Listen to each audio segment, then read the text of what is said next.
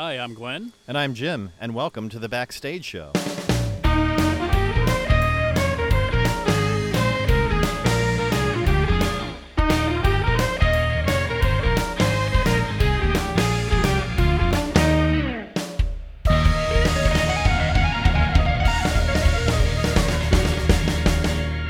And today we are continuing/concluding our discussion about the legalities of producing community theater. When we last left you, we thought somebody was drilling or sawing in the background, but now we can tell you... It was neither of those things. Yes, somebody's power washing their deck. Yes. Which I need to do too, but thankfully you can't see that on the radio or whatever you're listening to this on.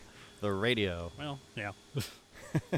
Anyway. So, where did we leave off? Well, I was about to say, since we talked last week about videotaping, right? I did find a question about that on the Samuel French website, and I was about to read what the response for that was. I'm guessing it's don't do it. Don't do it? Well, okay. Can I videotape my production? Can I make an archival recording of a performance? Can I post short clips of the show on my theater's website? Written permission must be obtained for all recording requests, regardless of the purpose or reason for the proposed recording. Mm-hmm. Requests for video permission must be submitted in writing. Yep. Please be aware that additional fees may apply and that not all titles are available for audio recordings. Yeah, and I know that rehearsals have the same rules to them, and people sometimes record rehearsal clips and use them in, promotional videos and such. Post them on the website. Yep. Didn't say anything, well, fortunately, it didn't say anything about taking photographs of rehearsal from that comment, which is usually been my experience as far as what... Yeah, photos are website. Quite common. And I mean, I know, like most theaters, before your performance will give you something about don't take flash pictures, but that's less a legality issue and more a don't blind our actors issue. Yeah, that's a good point. The taking of flash photography is strictly prohibited. Yep. Yeah. Tends to come up a lot. It's. I mean, in addition to blinding the actors, who are probably already blind from the stage lights, but it's just distracting to other audience members. Absolutely, yeah. And that's an important part to consider as a courtesy of your fellow patrons. Yeah, I mean, I've had that happen. I actually had that happen the last show I directed, where somebody was taking flash pictures in the back of the house because of their boyfriend in the show, and we pretty much, quietly and kindly asked her, please don't do that.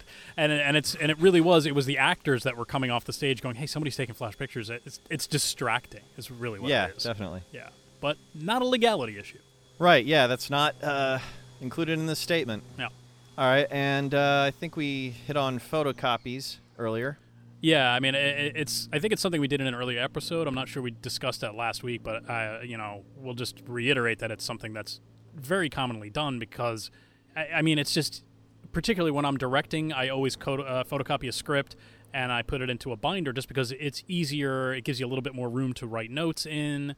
Stage directions, that kind of thing. So it's really, I always make sure that there is a purchased copy of that script, so I'm not photocopying instead of buying. I'm photocopying in addition to buying.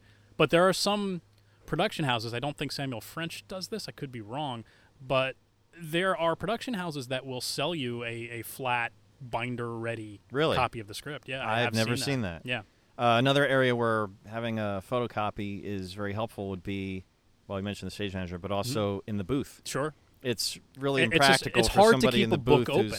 Yeah. That's what it comes down to. Exactly. So it's pretty much impossible for somebody who's a booth operator to be able to use the bound copy. Exactly. You need a hand on the script to keep it open. Right. So it's kind of a necessity. But yeah, that's interesting. I don't know. I've never heard of them being commercially available. Yeah, I know I've seen that before. I assume if there is anything about that on the French website, I'm assuming they just say don't photocopy the script. Well, this just says, per federal copyright law, no part of the book may be reproduced, stored in a retrieval system, or transmitted in any form without the prior written permission of the publisher. And I think it usually says that in the script itself as well. Most likely. I want to say it actually may have been Samuel French that sold those binder-ready copies.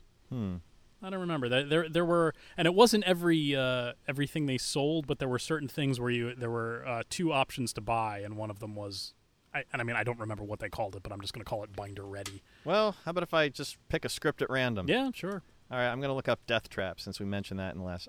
Death Trap's not from Samuel French. Never mind. No. How about Noises Off? Okay. Let's see if there's... Oh, my goodness. Okay, maybe... No. Is anything Samuel French? No, they got out of the business. You know what? I'm stuck in the knowledge base. That's the problem. I'll check it later. because I don't want to lose my place. Well, I think we'll be cutting some of that out. The other question on here, can I use the artwork on the cover of the script for my advertisements and programs? Maybe. Yeah, so often there is not artwork. I mean, particularly the French scripts, it's usually their standard cover that just has the name of the play on it. Yeah, anymore. That's what I usually have seen. Although I think I have seen some prior published copies of scripts that did have some sort of a picture on the front. Mm-hmm. Please see the supplemental materials section of the titles page on our website. Okay, that maybe is where we might find whether bound copies are available. Right. If we offer logo packs and poster images for the title, it should be there. Oftentimes, the artwork used on the cover of our publication, so apparently that happens sometimes, is in the logo pack. If there is not a logo pack on the website, you should create your own artwork. Now, here's something that I am aware of. I believe it's MTI, Music Theater International, requires you to use their artwork. Okay. So there are some houses that require you to use their artwork. I remember because I have been doing the Barley Sheaf logos, I created a logo for the show, and we had to get special permission to use the logo I designed. Oh. Because they generally require you to use their own, but I had already done it, and I'm like, oh, great, well, that's work that I'm not going to get. And I guess it was the director said, you know what, I actually like yours better, so let's see if we can use it. We contacted them, and they said yes. Wish I could remember what show that was. I think it was an MTI show. All right, so I found Death Trap. Okay. Okay, where am I now? You're on my deck. It's okay, Jim. You're safe. Are you sure? No. You might get power washed. Okay, here we go. I found it.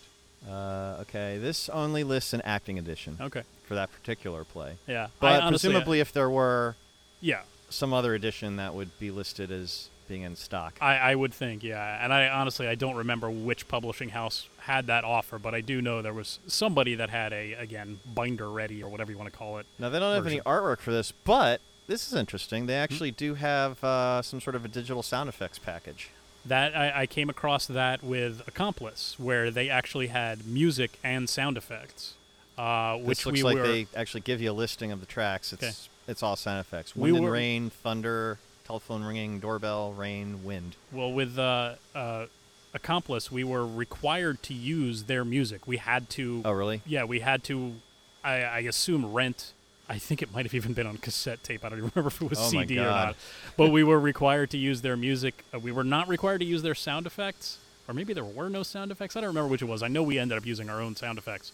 But yeah, we were required to put the music in there. And it was decent. The author of Accomplice, whose name I'm forgetting right now, is also an author of musicals. So isn't that Rupert Holmes? Yes, Rupert Holmes. So, he knows music, and it was decent music. But yeah, it was a little weird to be required to have these intros to scenes and things like that. Fun fact, I don't remember the actual name of the song, but the song that has the chorus, "If You Like Pina Coladas," he wrote that. Oh, well, there you go. It's Jimmy Buffett, right? No. Who does that? Rupert Holmes. He recorded it as well? Yeah. Oh, okay. Yeah. You know what? It's not Steely Dan either. I must have known that at some point. So, talking about having to rent the music for that, when it comes to musicals, you're also required, obviously, to use the music, and you're required generally to rent the score for that. Correct. Yeah, so... Well, that usually involves getting copies of the libretto, which... Okay, so here's a typical distinction between plays and musicals. So musicals have music. Yeah. Well, if you for licensing, or getting copies. So if you get the acting edition of scripts for a play, typically they're yours to keep. You own them. Mm-hmm. Musical librettos, different story. You're renting them. Yes, you're renting them. You can only make pencil marks in them, and when you are done with them, you have to erase everything. Which does not always get done. I know that for a fact. A lot of times you'll end up with the rentals, and you have to do more erasures because they're still there. I think also they make the cast put in a security deposit. Yeah, they will do that sometimes. So if you don't do all these things, you don't get your security deposit back at the end. Yeah. I mean, but that's the theater you're talking about doing that, or are you talking about the production company? The theater in this case. Because you're paying for the rental, so I don't think they'd charge you a fee that you'd get back on top of that. But yeah, the theater doing that makes sense.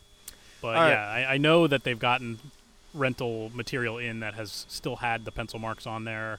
I went to serve at a pit band at one point and had to make a bunch of erasures because there was stuff written in the music.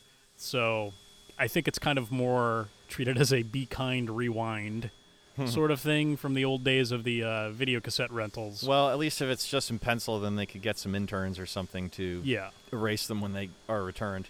In theory, they could do that. In practice, they just send it out to the next theater with the pencil mark still in there. Perhaps they do. Yeah. All right, so I found another example of, I went back and searched for Noises Off again, and they do indeed have what they call a stage manager copy in stock. There you go. That's what which is a 3-ring binder with one-sided 8.5 by 11 pages for the script. Yep. Perfect for directors, designers, and stage managers. Yeah. Only $19.95. So that's more expensive than the regular copy of the script. It's like $10 more than the acting edition. Yeah. But, I mean, in theory, if they've got that, you should be doing that instead of photocopying it yourself. But if they don't have that, they didn't what have it option for do you Death have? Trap. Yeah, so what other option do you have?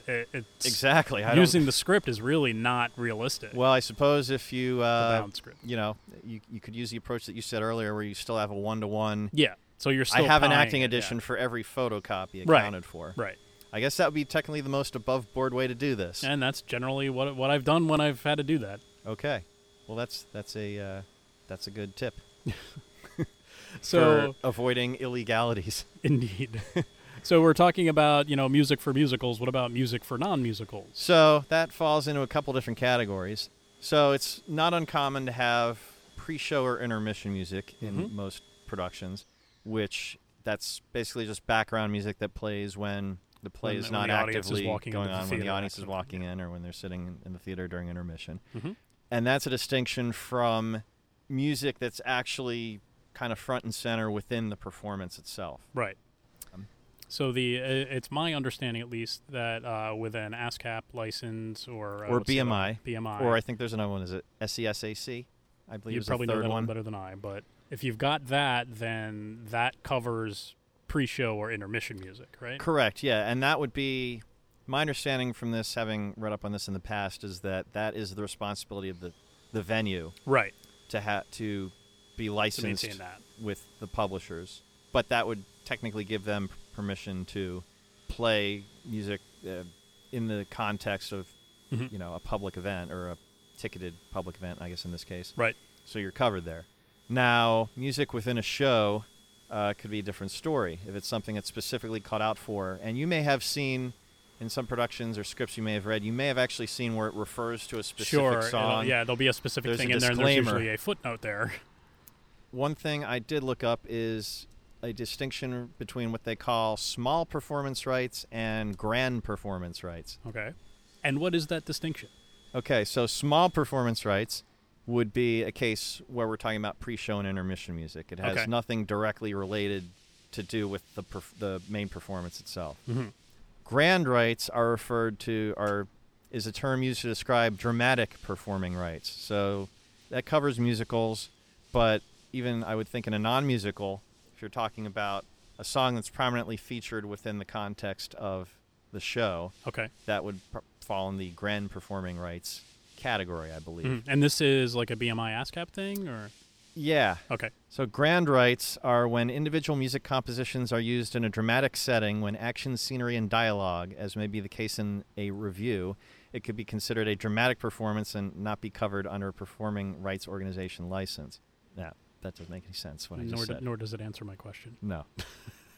Where are you getting this information from? I just looked up songwriting101.com, which seems like it has something to do with BMI. Okay. So this is BMI's? That's where I just was. Okay. Okay, I got another website. Okay, and what does that one say? All right, so this talks about grand rights. All right, so the licensing. All right. Performance rights organizations are only responsible for licensing the performance of non-dramatic works, a.k.a. small rights. So that's where you deal with pre-show and intermission music. As long as the venue is covered with the performance rights organizations. So that's the small rights. That would be for the small rights. And what are the grand rights? The grand rights, well, if it's a musical, that's fairly obvious. That's kind of part of the package deal. But here's a category for existing or commissioned music that is used in certain extra musical contexts. Okay, so this is an example where you need to obtain specific permission, it looks like. And that's like on a per song type of thing? Yeah, an example being using recordings of, this is an example it gives on this website, using recordings of Stravinsky excerpts in a play about some guy. It's not Stravinsky, but... Okay. excerpts in a play, so that's a perfect example. Okay, so is this something that's explicitly named, like if they're saying, oh, let me play some Stravinsky for you, and then you put that on? That could be an example. But now what if, because you know why I'm about to ask this, but what if you're using something as background music? That's a good question. Yeah, it doesn't seem that... I don't know if that falls under the small rights, if it would be considered grand rights, and you'd have to get permission per song, because I know... So the reason I'm asking this, which Jim knows but you might not know, when I did both Dracula and Frankenstein, we had background music. So it was done... it was like a score, yeah, underscore. Yeah, it was almost cinematic, as kind of what I was going for, because with both of those, my inspiration was the original Universal Monster films. So whereas, the script was not those films, I wanted some kind of score to give it a more cinematic feel, which I certainly think we accomplished, but we never really gave much concern as to whether we had the rights to do that. Well, another example they gave was creating a one-woman show about the life of Judy Garland and singing Over the Rainbow. Mm-hmm. That would be grand rights. Yes. You'd need that specifically, but this wasn't, it wasn't like we had, what's a Dracula's Lament, isn't that the name of a song? Let's just say in theory that it is. Say that it is. So we'll say Dracula's Lament is a song, and we were using that in Dracula. That, to me, would be grand rights. You'd need that. But if you just have something that's in the background, literally under the dialogue in spots, which was instrumental, but wasn't really instrumental to the plot, as it were, is that something you need grand rights for? And I mean, I guess we're not answering that question. No, we're almost asking it. And if you do know the answer, you can email us that answer at podcast@backstage.link. It seems like it would kind of lean more. It's kind of in the in-between, but it seems like it would lean more into the grand category because possibly. It's part of the show. It is part of the show. Technically. So we may have been in violation of something with that. Well, I probably ran into that myself with another production I directed where I had somebody was listening to the radio and I put a pop song. I think this happens a lot, and I wonder how often community theaters are actually applying for those grand rights. The script didn't specifically call out any particular song. I just picked one that I thought would be appropriate. But you're still using it. But I'm still using it. And I've done it. Work. The first show that we got together with Hotline, there was New York, New York played on the radio. And that was specific. She even sang along with it. Dorothy went and hit it, and it came on with these Little Town Blues, and she sang along with it. So that was in there. Well, that was specifically caught out in the dialogue. that definitely, without question, would have been grand rights. And do you remember that there was anything saying about you need to get... it probably is in the script, yeah.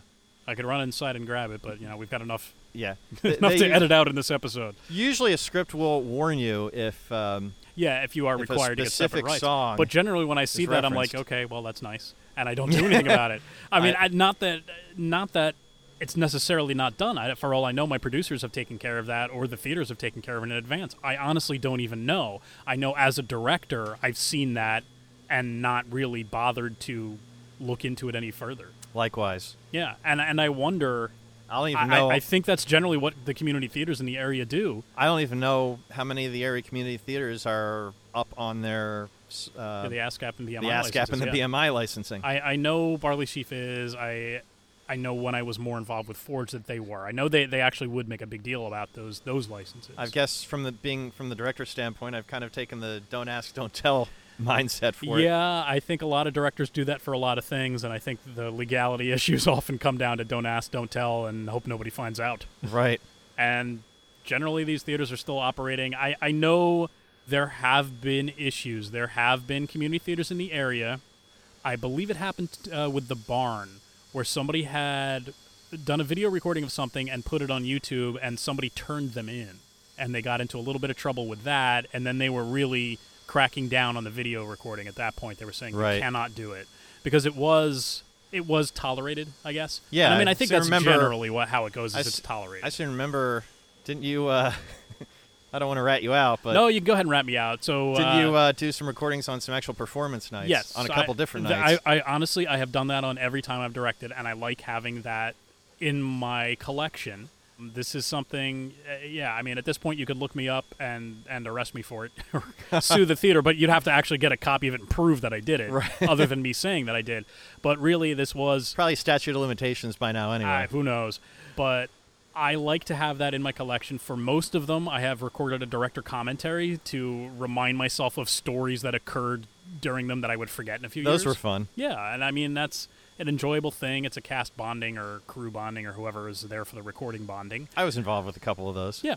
So, and it's something that I go back on every few years and I go like, oh, okay, I'm actually not that horrible of a director. And that kind of thing. And it's just interesting to see that. I don't do it to try to cheat these production companies out of anything and I don't charge for them at all if my actors or whatnot want copies of them. I did recently have an actor come to me and say, hey, do you still have a copy of that? I'd like to use it as an audition piece. And I said, no. I said, these actually, you cannot use these for that sort of thing. It's really just for personal viewing. And even that is technically a violation. Didn't you used to put in a disclaimer, this should not be viewed by anyone? Yes. I think for I said archival purposes only? I believe I have said that, but I mean, you even read on there that archival, you can't even record it for archival purposes. I think I do say like this. Well, no, by viewing this, you have agreed that you haven't viewed it. I think I put something like that in there. I think it said that you must obtain permission to do that. Well, yeah, that's what it comes down to. Yeah. So you need to obtain permission. So, but, I mean, and it's usually an additional fee if you're going to do that, even if it is archival. Presumably. I mean, so it all comes down to, it's not necessarily that all of it's forbidden, but you technically need to get permission to do these things. Yeah, and I don't think most area theaters are getting permission, and I personally don't really have a problem with that.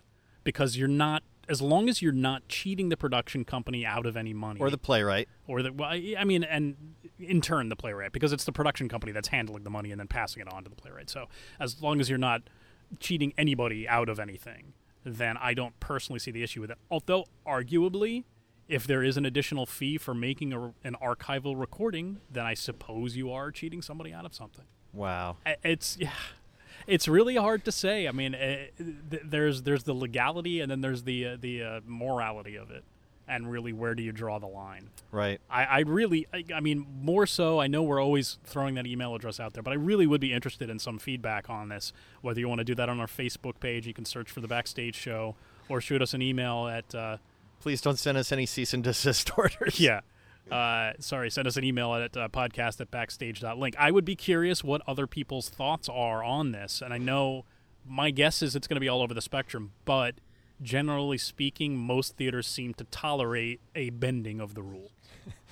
Or if they do, nobody's going to admit it. Well, yeah. And I mean, we're not about to call anybody out. Please feel free to just email us and say, keep me anonymous, and we may come back and discuss this issue further. Just because it's interesting to me, because personally I do bend the rules, and morally I don't really feel bad about what I've done. You've done it too. What's your thought? How do you feel about this? I'm kind of in the same boat, I would say. I mean, we're paying for the general rights, but yeah, I mean, it's hard to say. Are these playwrights hurting for money? Are we really hurting them by not requesting those archival video rights? And I think by not having looked up this information before, I've kind of tried to live blissfully ignorant about it to some degree. But that ignorance is gone. My innocence is lost. Yes. It might be bliss, but your bliss is over. Yeah, I mean, I've known about it more or less, but I've known about it more from kind of hearsay or from people talking about it as far as what they believe what you're allowed or not allowed to do. I think I ignore it more than anything else. The things with the music, I'm like, well, it's for the benefit of the show, and I can justify it, I guess, that way. The videoing, it's hard to say. I guess my fear with that is if it is requested, it's going to be a fee that we could not possibly afford, or they're going to say, no, you cannot record it, period. And then if you hear that, then it's that much harder to justify its ignorance of the law, which, of course, is no excuse. Blatantly disregarding you. Yeah, that's the balance. Are you ignoring it or blatantly disregarding it, or are you just not aware of it?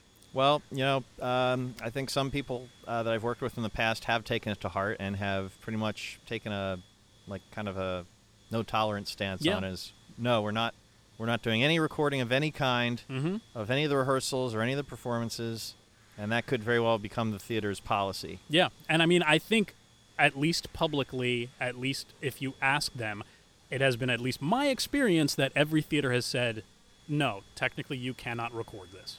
Or but if you do it, don't let us know about it. Yeah, that's basically what it is. It's kind of they're having that same ignorance thing. Like, no, you can't. If you ask them, they're going to tell you no, because that is the official stance. Right. But if you're going to just bring in a camera and record it, even whether it's a performance or a rehearsal or whatever, it's pretty rare for somebody to be there that's going to tell you no.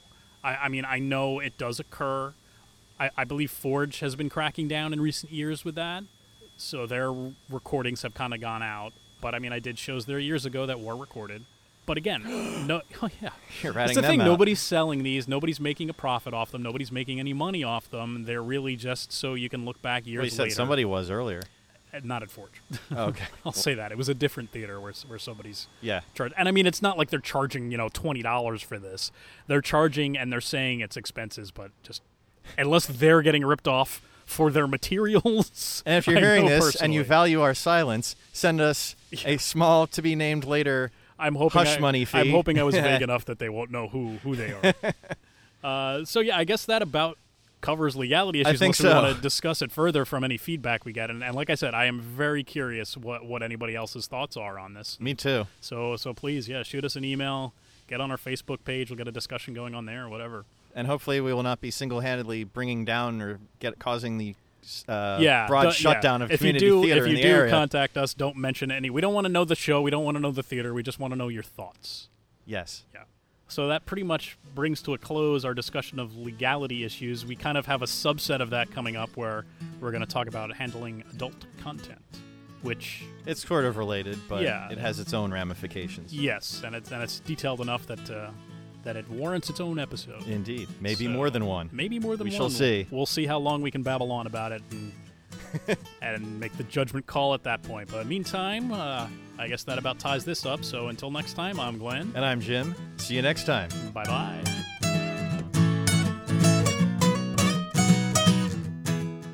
Are you recording? I am. And let me see if I can find that. We might be cutting out some of the silence here to give me time to look it up again. That was, music without words. Instrumental. We'll be right back after these messages. Please stand by.